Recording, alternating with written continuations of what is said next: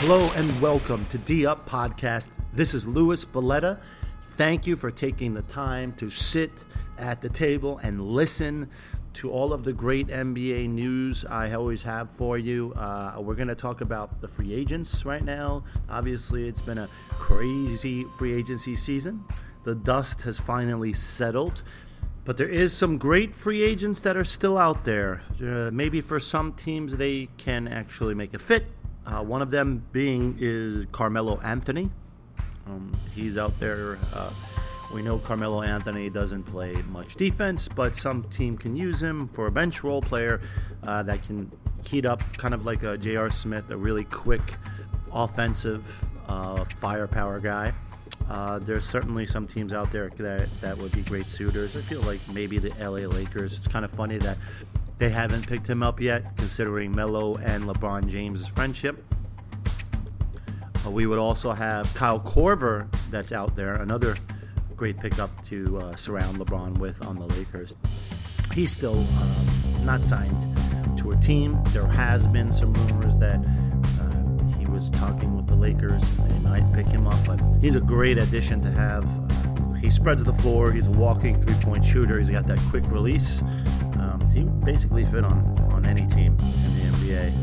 He has to find a home soon. Here we'll look at the other players that are on the list. Give me one moment. We have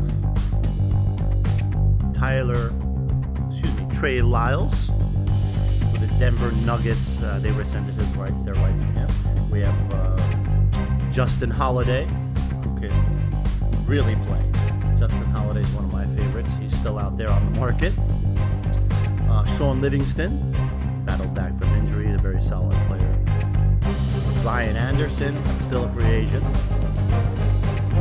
Trey Burke, former New York Knick. Jeremy Lin,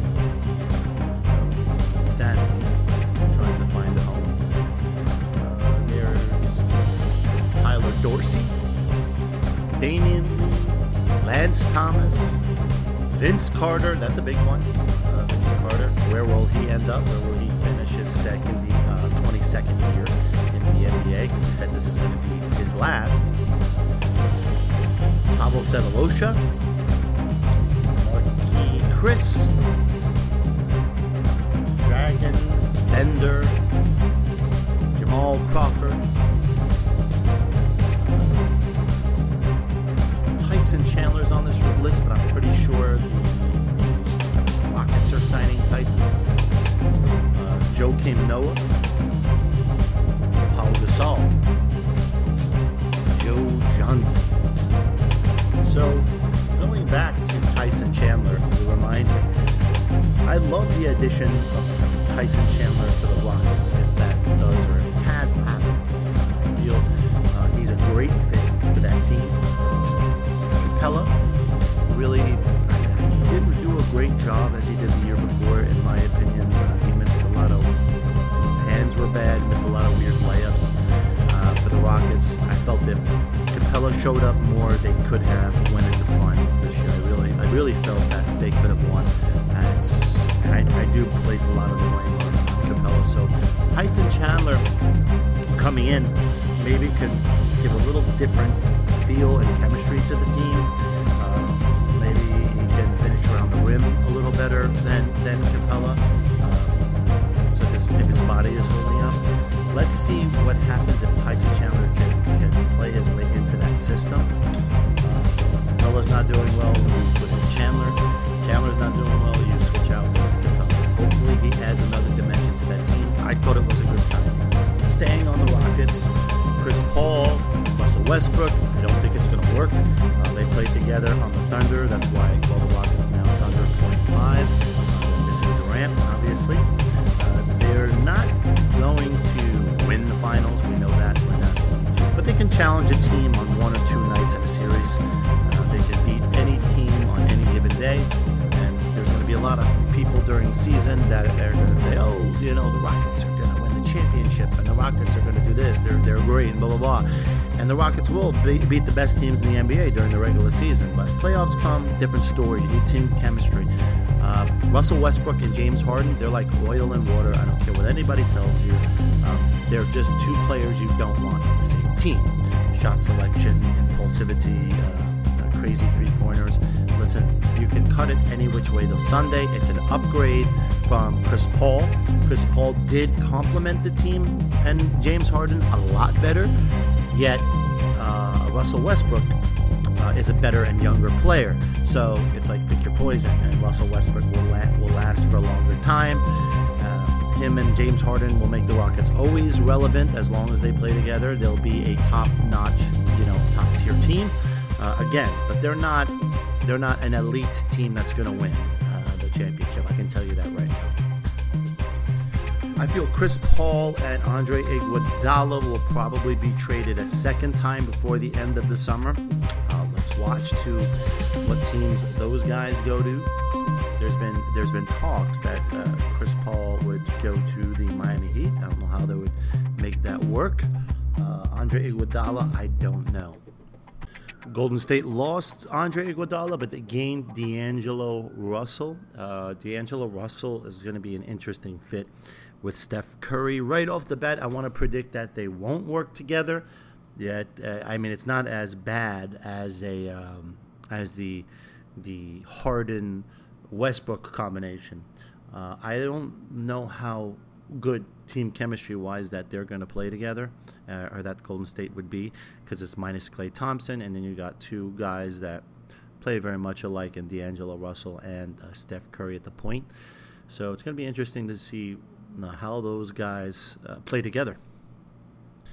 The West has been very wild. It's the wild, wild West, and Hassan Whiteside has now been he's now a Portland Trailblazer.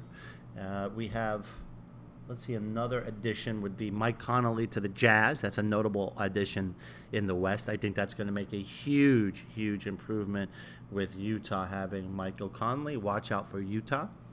And obviously, we don't have to say anything. Anthony Davis and DeMarcus Cousins to the LA Lakers, and Kawhi Leonard and Paul George to the Clippers. Clippers remain my favorites to win. Obviously, we have to see everything play out. We have to see team chemistry. We have to watch. Injuries all year, as we've seen 1,000 times over. Injuries will dictate a whole season. Yet my Clippers are the front runners in the West. I really, really like what Portland did with adding Hassan Whiteside. As I just mentioned, he's a very strong player if he wills himself to play, and I think Portland might be a good destination, having some extra muscle down there with CJ and Damian Lillard outside on the wings, popping threes, and having Hassan battle down low. It's a good idea for them. We might see an improved team. Kanter left the Portland Trailblazers, so it's a good little shift in with Hassan Whiteside. J.R. Smith was waived by the Cavaliers last week, so he's currently unsigned and doesn't have a team. I didn't mention him before. Iman Shumpert is still available. I love what the Celtics did in adding Enes Kanter, one of my favorite players, and Kemba Walker. Kemba Walker is going to be their powerhouse, and I believe that he's going to be better off sharing the stage with Jason Tatum and getting along way better in tandem with Tatum than Kyrie Irving could ever be. They're going to let Jason Tatum develop more with the addition of Kemba Walker, and I know he's a very aggressive ball-in-hand player, but I feel both of those guys, both Kemba and Jason Tatum, will benefit with having each other there.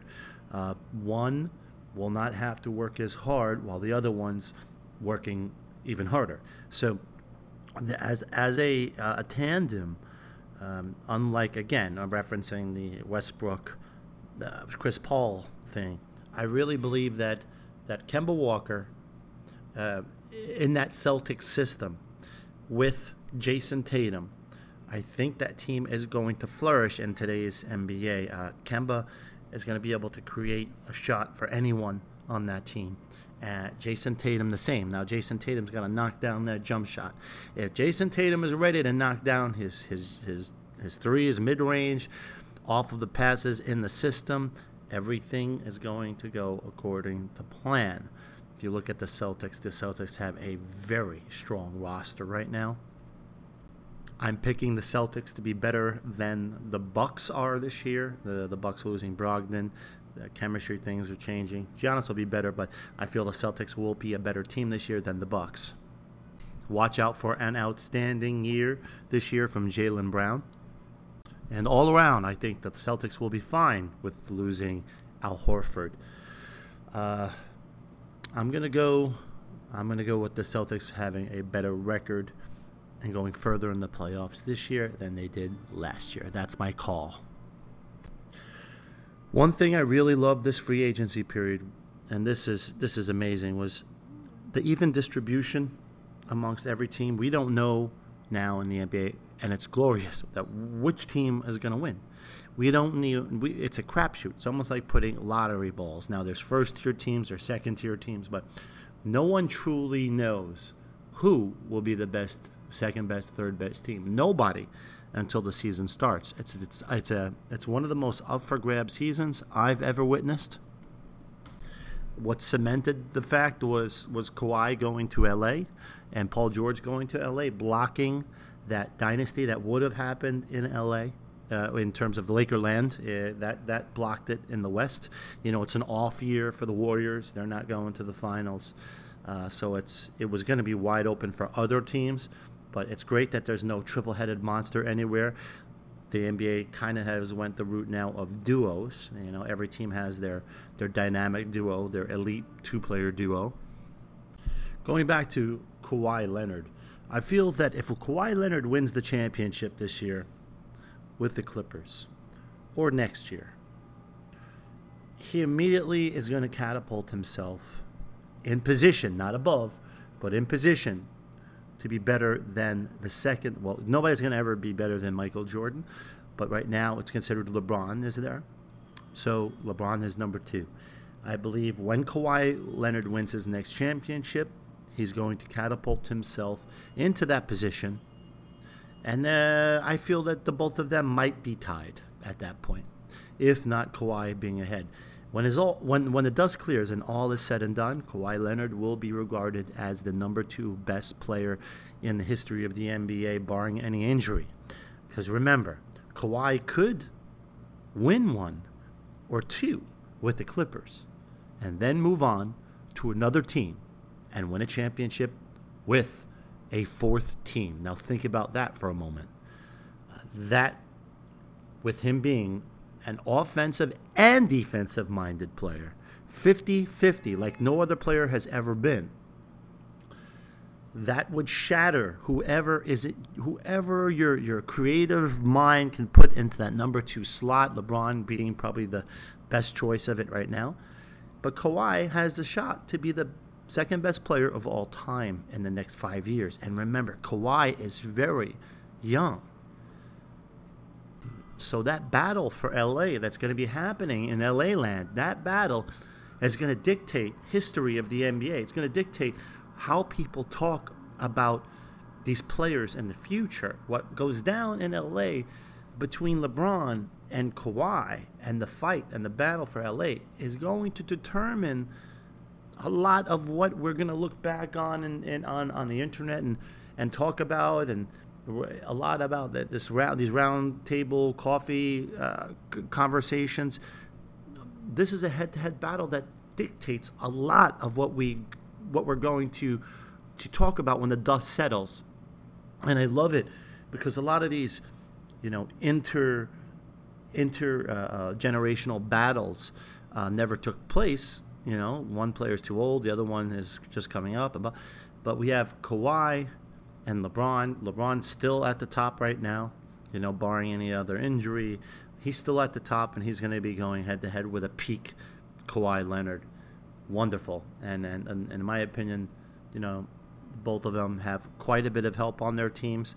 It's quite even. So the variables are in place to really see who's better between the two head-to-head. Going forward with this NBA offseason, speaking about anything I saw in the Summer League, we know the whole Zion Williams thing, how he bumped knees and he stopped playing. He supposedly was out of shape. I'm not going to judge it until the regular season hits. He's had a lot of distractions and press tours and all that stuff because he's Zion Williamson. So got to give him a pass for that. Taco Fall looks like he might make the Celtics roster. Of course, very enticing big man that just has to really work on his coordination, his shot. But he looks pretty promising. Brandon Clark took home the MVP of the Summer League and brought his Grizzlies to the championship. Also from the Knicks, R.J. Barrett, he posted some really impressive numbers. After getting off to quite a shaky start in his first game, he really posted some large numbers, around 19 or 20 points a game.